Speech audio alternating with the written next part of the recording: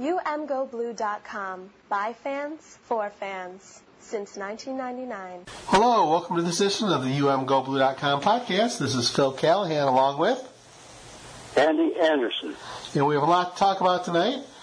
I think the most important thing is that Jim Harbaugh finally has surfaced from the cupola of the submarine to talk and talk about what's going on in camp. And I think the most important thing that I took away from it was that as much as he tried to, matter of fact, he left, one of the last things he said is that the quarterback battle is still raging. It sure sounds to me, reading between the lines, that Shea Patterson is the guy, and that, not only from what Harbaugh has said, but from what some of the other players and coaches have said. What do you think, Andy? I agree. That Shea right now is number one. If he doesn't get injured and things keep going good, he's likely to be the man. I think the real contest is for the second who's going to back him up, whether it's going to be Peters or the rest of the bunch that's there. I think maybe Peters will be the guy, but you never know. I think the battle is still raging. And I think Harbaugh is very sincere about keeping it a secret until the day the game is played. I don't mind that at all this year because I think this is a year where Harbaugh shouldn't go, or he should stand back and say, let's wait till the facts are in and see how things go. So I can see why he's a little laid back this year and forgiving more than I could in other years for that. Well, I think the big thing is, really, who cares if we know? It's interesting how people get bent out of shape about the lack of depth chart being released, and if we need to know, or if Harbaugh should tell us. I think one thing that I've learned from looking at the depth charts, the last 10 years, is that the depth charts really don't mean all that much. They'll put out, player X is the starter, or player B, or player C. I mean, again, I think that while I understand why people would like to know who the definitive guy is, all that matters is whoever comes out under center against Notre Dame, plays well, and that's what's going to matter. I do think it's Shea Patterson's job to lose right now. And again, short of an injury, I think back to some years back, Matt Gutierrez was going to be the starter all the way up until a day or two before first game of the season. Didn't he get hurt, Phil? Yep, he got hurt, but the thing I remember is there were these huge, big profiles on him in the papers, and then they had kept a lid on the injury, and Chad Henne came out, true freshman, and pretty much was the starter for his whole time at Michigan. So again, unless something happens, I think it's Shea Patterson. And again, I think that's that's as locked in as it can be. The other thing that's come out is we're hearing about how the offensive line has been rebuilt and simplified and clarified, and that honestly, I'm still more worried about the offensive line than anything that can happen at the quarterback position. Hey, that offensive line does not have to be the 97 line. They just have to be a decent line, a respectable line. And they haven't been respectable in the last 10 years. They've had too many tackles for loss, too many sacked quarterbacks, too much chaos in the offense. The defense has been on the field so much that it couldn't sustain its progress in the last part of important games. So the thing has been a mess, and it's time that something was done about it. Now, this year we're expecting the offense to be better. I believe it will be better. I believe that offensive line will be better, and Warner certainly will do a better job than Drugno did, I think. He has dumbed it down. That's not a good term. He has made it less complex, a less complex pro system. And if you look at the people that they got, in that quarterback room now. Peters and McCaffrey are no slouches. Milton has got a youngster has got a tremendous arm, and they even got a transfer that I don't know how much he's going to play, and I don't know why he transferred from Illinois. His name is Jeff George Jr., and he'll have he's a much longer shot to do anything this year, but he will have 2 years of eligibility. So the quarterback room is full. The coaches seem to be much improved, much better. At least they're sounding better. But until we see Notre Dame on the field, until the hitting starts and the game starts under the lights in Notre Dame Stadium September 1st, it's all guesswork. But I have a good feeling about it. Well, I have a better feeling about it. Again, I got to see it on the field. We're really at that point. I believe the offense will be better than last year, but as we've talked about in the past, last year was so bad offensively, epically bad. So, yep. we talked about the changes with the scheme. I think you want to say that it's streamlined or it's simplified or when we were talking to Runyon, he basically said that they're running they're doing less looks, they're concentrating more on what they're doing, and so far the results are good. I think the thing that I struggle with is, just touching on the defense very briefly, if the defense was anything less than top 10 in the country next year, I think it would be a shock. I think, having seen the scheme last year and understanding the players that are coming back, definitely it's a top 5 defense. Now, you can't have an offense that's in the hundreds, and that's what we had last year. So that the offense improving, it's going to improve just by definition. I mean, I don't think you can have a program that has as much talent as Michigan be that bad 2 years in a row. The question is, can it jump up enough to make Michigan competitive? And I think, really, last year was an aberration. I think so, too.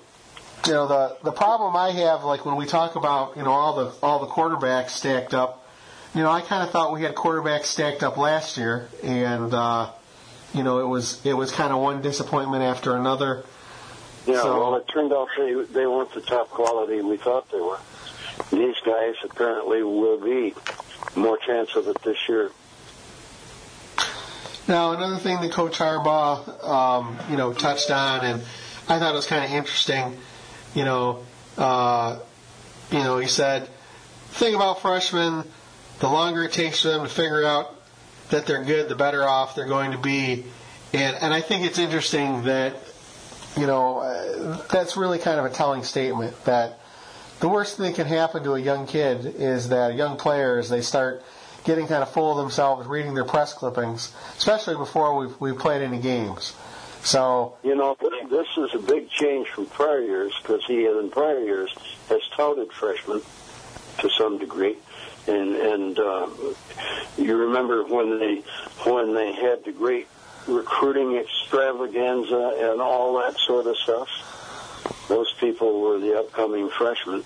So he's done that in the past, and I kind of respect that he's not doing that this year, because it's no year for hype. Fans and everybody want to see solid results, and there's going to be a lot of interest. The fans are really interested in what's going to happen, and some of them are pretty optimistic, but not many of them want to drink any Kool-Aid. Well, I think, nobody wants to drink Kool-Aid before they see something on the field. That's right. And this year. And the reality is that, you have a pretty stiff test, first game of the year on the road at Notre Dame, and you hope that the team can get past that, and use the next couple games to kind of gear up, because they have a pretty murderous stretch. Yes, they do. Wisconsin, Michigan State, Penn State. So again, you got it. No matter what happens against Notre Dame, win, lose, tie, epic victory, epic disaster, whatever happens, the important thing is to get to that stretch healthy and positively. Another thing that Harbaugh touched on was the shoe controversy. And Shoegate. It's interesting because, it sounded pretty clear to me that he doesn't think it's a current player, that, they've done an inventory, they've talked to everybody, the players are trained and instructed on what to do, and he seemed to point to that either it was a player who had used up their eligibility or had left the program, or surprisingly, potentially a coach. So it'll be interesting to see how this mini scandal breaks, what information we find out. But to me, he didn't seem very concerned by it. It didn't. And the other thing is that he made it very clear. It's like, listen, if somebody screwed up, they will pay the price. They will miss some games. So, yes. So when you hear that, that tells me two things. First thing is, they really don't think that it's anybody. It's not a wide-ranging scandal. It's not like they're going to find out that 10 or 15 guys all did it and would put a huge dent in the roster. And whoever it is, boy, if it is somebody on the current program, they're going to be in some trouble. So yes, he's painted himself into a corner and has thrown the gauntlet down. This is how we're going to deal with it. And I fully believe that the University of Michigan's investigation will report what really happened. I don't think there'll be a cover-up of any kind with them. They've had a tendency to go the other way, to be very stringent. In '89 they were, not in '89, in the Weber incident there with the basketball team, they were honest and outspoken and took the right actions and did what they should do, to the point where it was kind of amazing that they didn't fight about it more like other schools do. And it seems to fight the NCAA. I see schools get run away with it. But did you hear Delaney speak at all? No. He came through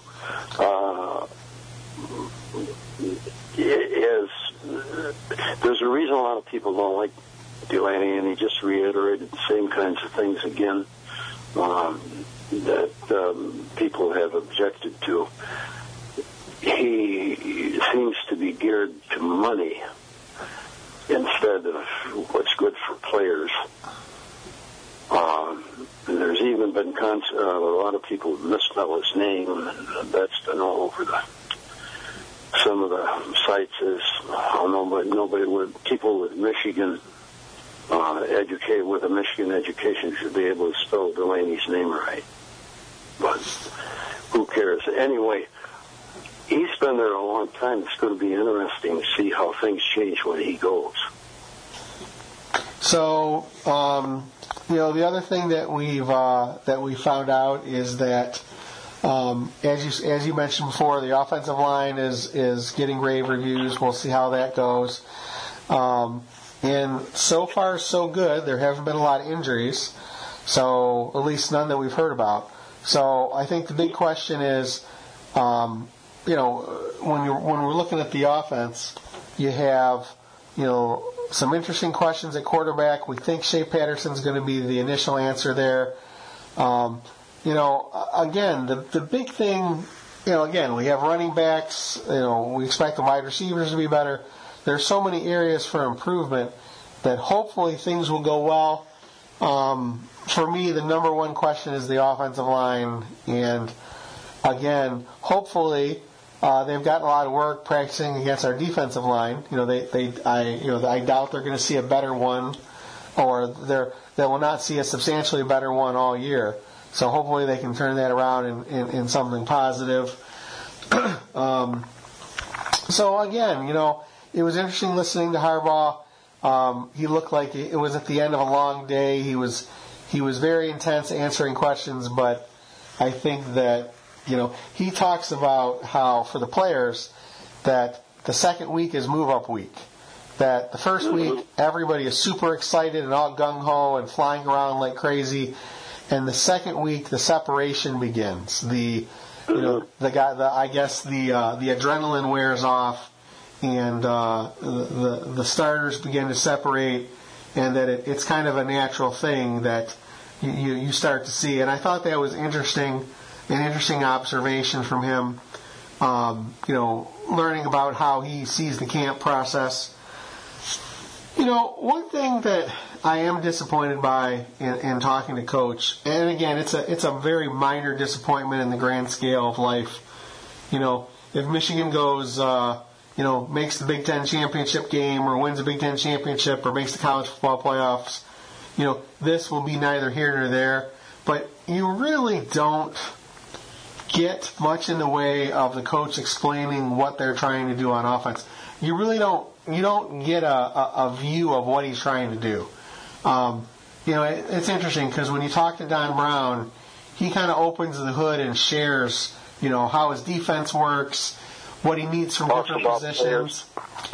Yeah, but it's separate. It's bigger than that, Andy. It's I don't get the impression that we ever really talk football with Harbaugh. He's always seeming to block and parry at the questions and kind of get out with giving as little information as possible. And again, I'm just talking about in a general sense in that, when I think of Harbaugh, it's a black box. You don't know what's going on inside. So, and I've been thinking about this, the last couple of seasons, is that, with Hoke and Rodriguez, occasionally, they would sit and just talk football with you, and it wouldn't be player X, player Y. It would be here's what we're trying to do. This is my philosophy. This is what I'm trying to do from this position. This is what we like to do. And I've never, I think, from a personal standpoint, my disappointment in these press conferences or whenever you have a chance to talk to Harbaugh specifically is he never really talks football with you. No, that's right. He avoids that all he can, although he did say some interesting things this time about some position groups and players, like he mentioned that the linebackers are really tough, and he said Devin Bush was the fastest linebacker he's ever seen. He said Rashawn Gary runs the ball as fast as some skilled players while being nearly 300 pounds. And that Rashawn maintains a great mind and attitude. Hudson said later that the second stringers are playing much faster now, and that's good news. Everybody seems to get back to the training. When you look at players now, they seem to be much heavier, much bigger in size, and if they can maintain their speed and be that big, that's going to be gangbusters. Harbaugh also said that Warner's influence on the offensive line has been all to the good, and he noted that the O-line position group is competitive and ascending nicely. So they don't have, like I said before, they don't have to be like 97, but they got to be much, much better than they were last year. As I say, they don't have to be 97, but they can't be 2017. That's right. That's right. Absolutely not. So, anyway, I'm jacked up about the season and glad that the most competitive group is the quarterback group. And we won't know anything until September 1st. After that, I hope we're happy when we write articles. I agree. We need it, although if they do lose, and it's a respectable loss, it's not going to keep them from winning the Big Ten championship because, it's just another game. It's not a league game. But if this team wants to get off to a right start, there would be nothing any better for the University of Michigan football team, for the Wolverines to start out with a decent win in which they prove that they have an offense. But I think that defense is going to be as sound. Every position group is loaded. All right, and on that note, we're going to end this podcast. Thank you for listening to the UMGoBlue.com podcast. This is Phil Callahan along with Andy Anderson. Go Blue. Thank you for listening to the UMGoBlue.com podcast. All rights reserved. Search for UMGoBlue.com on iTunes. Go Blue.